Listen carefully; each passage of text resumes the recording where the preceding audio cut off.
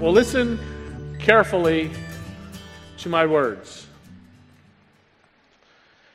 We're continuing our Holy Living in an Unholy World series. Oh, nobody got the joke. I wanted to talk something about the World Series in my message this morning. So I just said it. I said the word World Series. I guess you guys aren't baseball fans, right? Are you Giants fans or Royals fans? Braves? Oh, jeez. Tigers? Oh. Wait till next year. Wait till the next century.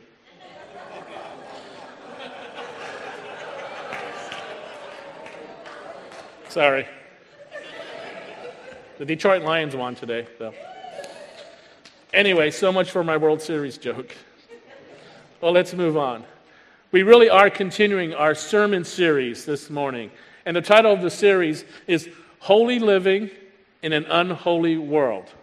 And that's the challenge for us. And so if we go to the next slide, we're studying the book of 1 Peter. So if you have your Bibles, turn to 1 Peter. 1 Peter is at the end of the New Testament. It's very close to the end of the Bible. So if you have your Bibles, you want to turn to that. And we're looking at this particular book. And it's the Apostle Peter writing to the early day Christian church, Christian believers. And they were having a difficult time living in their world, which was a very unholy world, much like our world today. So I don't need to spend a whole lot of time telling you that we live in an unholy world. We look all around us and we see it there. But in 1 Peter chapter 1, verses 15 and 16, and this is up here on the screen, this is what Peter writes. And he's not only speaking to those everyday Christians, but he's speaking to each and every one of us if we call ourselves a believer, if we consider ourselves followers of Jesus Christ. And this is what he says. He says, "But just as he who called you is holy, so be holy in all you do. For it is written, 'Be holy, because I am holy.'" As followers of Christ, we are called to be holy. Now that seems like a monumental task. It seems almost humanly impossible for us to be holy. Yet God calls us and expects us to be holy. So the question, I guess, for this morning for each of us is this: how do you live a holy life in an unholy world? How do I live a holy life in this unholy world? Now, I don't have any pat answers for you, but I believe the first step, and we're going to be talking about that this morning, the first step is that we need to remember who we are. You need to remember who you are.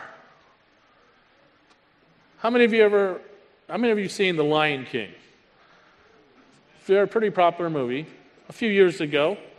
Well, I'm going to show you a clip from The Lion King. And let me set it up real quickly. This is the young lion, Simba. His father, the king, has already gone. And young Simba's looking for his place in the world. He's not quite sure who he is and what he needs to do and how can he follow in the legacy of his father. And probably at this point in the movie, young Simba is lacking in a bit of self-confidence. Remember who you are. You know, there's been many studies done that talk about the way you see yourself determines to a large degree the way you act and react in life. This is known to discovery. The Bible says, "As a man thinks in his heart, so is he." So let me ask you this question this morning. Who do you think you are? Who do you think you are?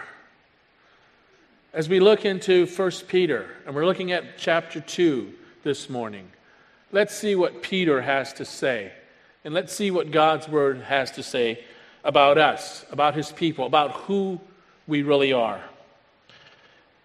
If you have your Bibles, 1 Peter chapter 2, starting with verse 4, and moving through verse 10. If you don't have your Bibles, we have it up on the screen. And this is what it says. As you come to him, the living stone, rejected by humans, but chosen by God and precious to him, you also, like living stones, are being built into a spiritual house to be a holy priesthood, offering spiritual sacrifices acceptable to God through Jesus Christ. For in Scripture it says, "See, I lay a stone in Zion, a chosen and precious cornerstone, and the one who trusts in him will never be put to shame. Now to you who believe, this stone is precious, but to those who do not believe, the stone the builders rejected has become the cornerstone, and a stone that causes people to stumble, and a rock that makes them fall. They stumble because they disobey the message, which is also what they were destined for." And here are the key verses this morning. It's verses 9 and verses 10. And this is what Peter tells us, and this is what God is telling us to do when he says, remember who you are. It's a believer of Christ. It's a follower of Jesus. He says, but you are a chosen people. You are a royal priesthood. You are a holy nation.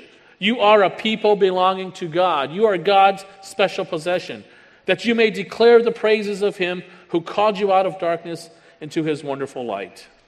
And then verse 10 says, once you were not a people, but now you are the people of God. Once you had not received mercy, but now you have received mercy. You see, in these few short verses, Peter reminded the early day believers, and he reminded us today, how do I live a holy life in this unholy world? He says, remember who you are. You know, we're a very forgetful people at times.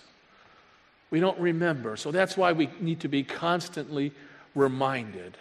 And so Peter reminds us this morning. He says, remember who you are. Remember that you are a chosen people. Remember that you are a people belonging to God, that you're his special possession. In verse 4, he says, remember that you are a living stone. Remember that you are a royal priesthood and a holy nation. Remember that once you had not received mercy, but now you have received mercy. Remember who you are. You know, in verse 9, we find that all of these old titles of God's people from the Old Testament now belong to us as Christians. This list that I've created. I could give a sermon on each of these phrases, but this morning I want you to simply notice that our text is trying to tell us just 4 simple things. And that's what I want to leave with you this morning. 4 simple things about God's people. You are God's people. And so the first thing, and I want to personalize it, the first thing, and hopefully it'll help us to remember some things about God's people, to help us remember who we are. First thing is that we're important. I'm important. Okay, I want you to turn to your neighbor and say, in your loudest voice, I'm important. Good. You believe that. Turn to your other neighbor and say, I'm important. All right. I'm important. You've got to make sure when you say that, you pronounce the R in the important word. You don't want to say, I'm impotent. No, you don't want to say that. I'm important. Believe that. You know, most of us spend our entire lives trying to earn acceptance. We want to earn our acceptance from our parents, from our peers, from our coworkers, from our family, from the other kids in school. And would you agree that people do crazy things to be accepted? Remember when you were a kid and you wanted to fit in? You know, when all the cool kids dared you to do something that was stupid or dangerous, you would do it anyway because you desperately wanted to fit in. I still remember when I was in the 5th grade, we moved from Hilo to Lihue, Kauai.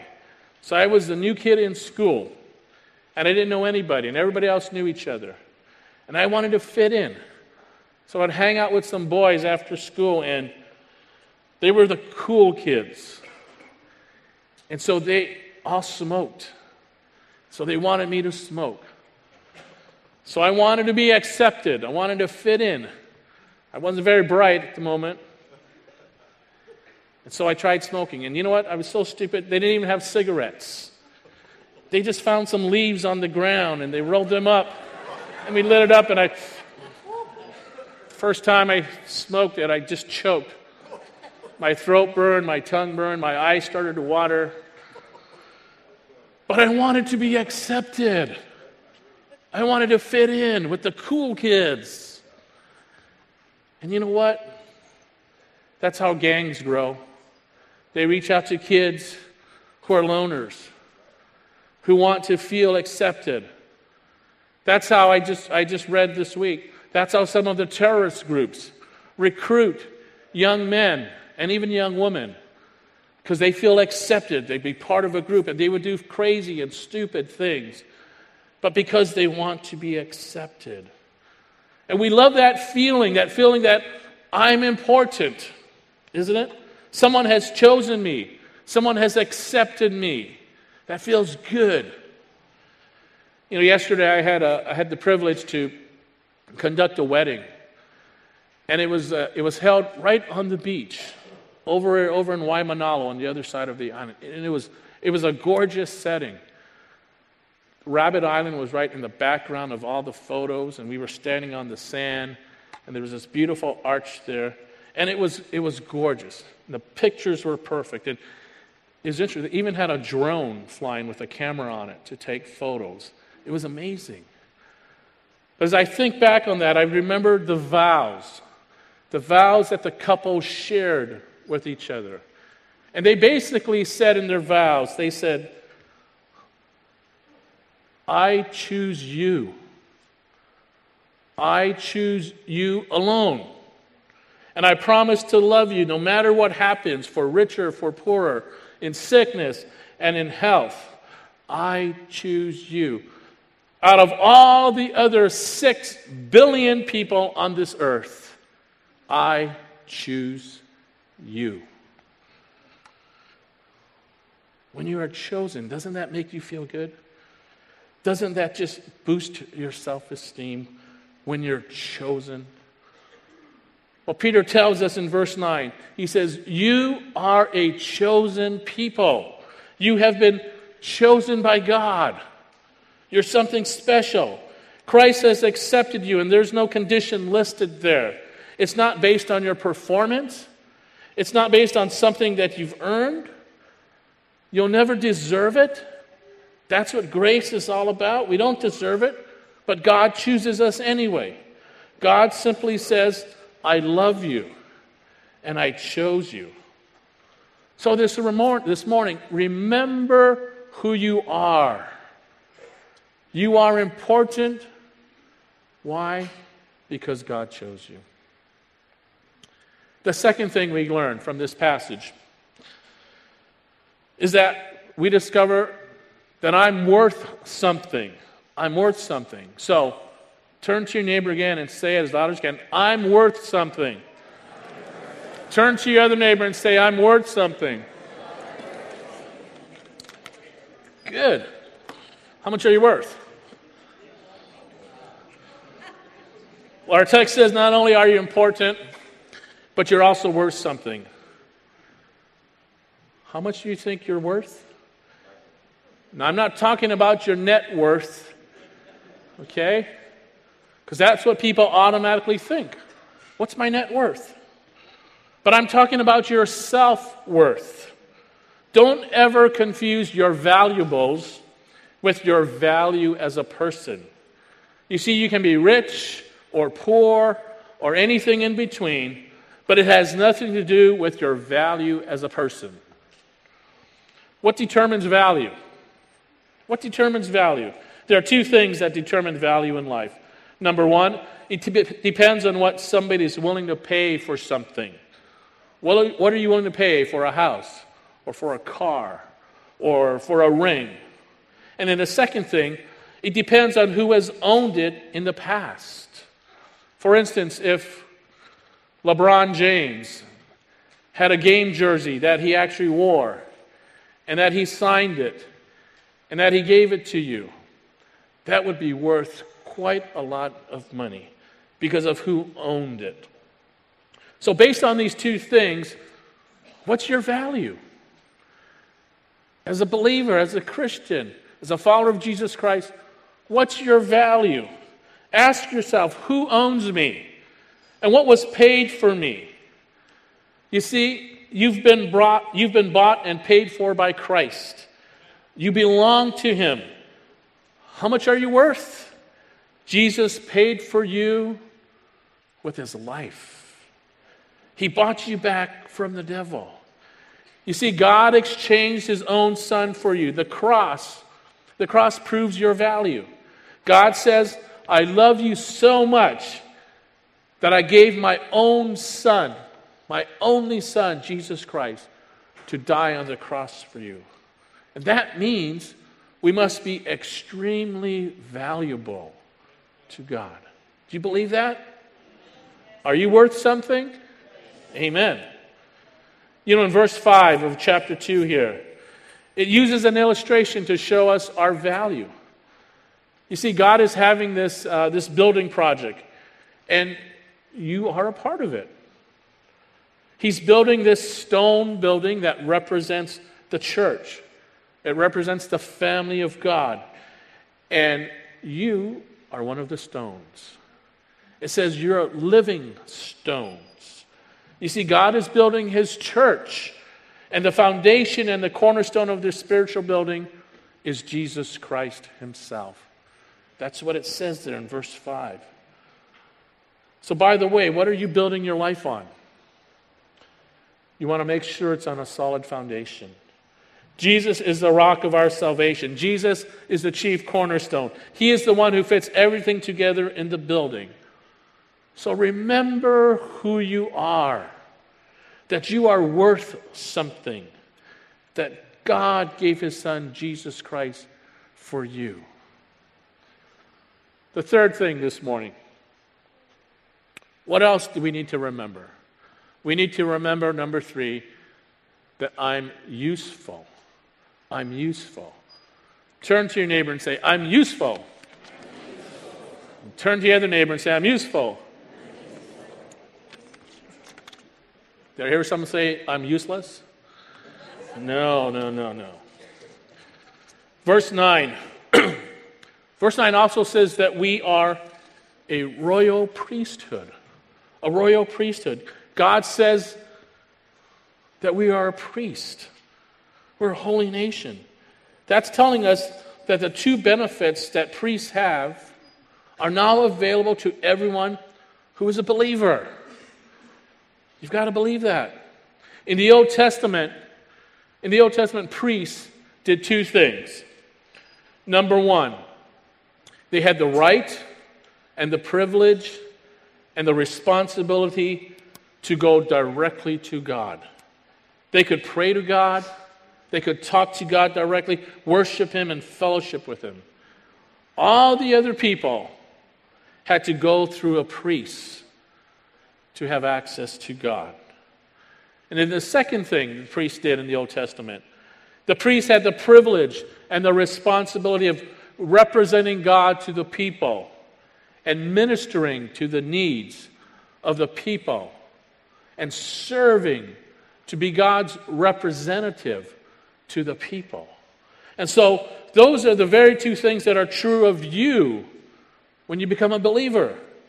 You have a right now to go directly to God. You don't need to go through a priest or the pastor or the preacher or anyone else. You have direct access to God through Jesus Christ as a believer. That is your right. When Jesus died on the cross, remember the temple.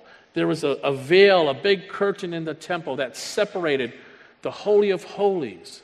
And only the priest could go in there once a year to bring petition for the people and ask for forgiveness of sin. But when Jesus died on the cross, it says that that separated the Holy of Holies, was torn in two and it was wide open. And that meant when Jesus Christ died on the cross, we all have direct access to God through the shed blood of Jesus Christ. We don't need to go through the priest or through anyone else. So you have a right now to go directly to God. Direct access through Jesus Christ. But the second responsibility is that God says that we have to be His representatives. God's representatives to the people as priests, to minister and to serve others, to serve those in need. In essence, He's saying, as priests, as ministers, you become the hands and feet of Jesus Christ as you minister to the needs of other people. So anytime you're using your talents and your gifts to help others, you are ministering. You are a minister. Whether you're helping in our children's ministry, and many of you do that, and we appreciate that. Whether you're an usher or a greeter, you serve refreshments, you're part of the worship team, maybe you're up in the booth behind the scenes, maybe you volunteer at the Aloha desk, or you lead a small group, or you teach a class, or you help in our kids program on Wednesday, or you help in the community, and some of you went out yesterday in our Make a Difference Day, and you helped over at Kapolei High School. Anytime you're using your talents and gifts to help others, you are ministering in the name of Jesus Christ. You are serving. So why does God save us and not just take us to heaven? Why? I believe it's because we are saved to serve. We are saved to serve Him. We have these S's on our shoulders. The two S's stand for saved to serve. We're saved to serve. You see, a non-serving Christian is a contradiction. God saved us for His holy work. And so you may ask, you may say, well, how do I know what my ministry is? Well, it's simple. You look at your talents, your gifts, your abilities, your passions. You make them available to God. You look at how God is shaping you, and then you use your talents and gifts to help other people. And every time you do that, that's called ministry. It's actually very, very simple. And so please understand that each person is necessary to the body of Christ. Each one of us is a stone in this building. And if you take out just one stone, you have a problem. If I don't use my talents and spiritual gifts, then you get cheated. And if you don't use your talents and spiritual gifts, then everybody else gets cheated. We are all necessary. We are all important to the body of Christ. So I need to remember these things. I need to remember that I'm important. I need to remember that I'm worth something. I need to remember that I'm useful. And last but not least, here's the fourth one. I need to remember that I'm forgivable. I'm forgivable. For the last time, say to your neighbor, I'm forgivable. And to your other neighbor, say, I'm forgivable. Verse 10, right up here, it says, once you were not a people, but now you are the people of God. Once you had not received mercy, but now you have received mercy. You know, some of you believe that whenever you're having problems, that God is getting even with you. Any of you ever feel like that sometimes? Well, let me remind you and tell you that God doesn't hold any grudges. He doesn't hold any grudges. We are told in the Scriptures that we have been made holy in the eyes of God. That means when we stand before God, we are holy and clean. We are pure. But in and of ourselves, is there anyone here who is holy and pure? Of course not. But Jesus died for our sins so that through His sacrifice we could be washed clean and be able to stand before God pure and holy. 1 John 1:9, one of my favorite verses, says if we confess our sins, He's faithful and just to forgive us of our sins and to cleanse us and to purify us of all unrighteousness. You see, as Christians, as believers, we are not perfect, but we are forgiven. And we need to remember that. We need to remember that we are forgivable. So how do you live a holy life in an unholy world? I believe the first step is simply to remember who you are. Remember Simba in The Lion King. He needed to be reminded of who he was. He had it within himself. His father was with him. He just forgot. And like I said, we tend to forget. How do we live that holy life? How do we live that life that God would want us to be? We remember who we are and who we belong to. That we are God's child. We're a child of the King. And once we remember that, we just simply be ourselves. You see, on our own, we are worthless and selfish and hopeless. But in and through Jesus Christ, we have been reminded this morning that we've been chosen by God, that we are the apple of His eye. We've been reminded that we have much worth, more than we can even imagine. And if some of you are feeling worthless right now, just be reminded that you are worth so much that Jesus died on the cross for you. And we've been reminded that God has a purpose for each of us to minister and to serve. And that purpose is a holy purpose. He created us to have meaning and have significance in our lives. And finally this morning, we've been reminded that though we are not perfect, we are forgivable. That God's love and mercy and grace will never cease to amaze us.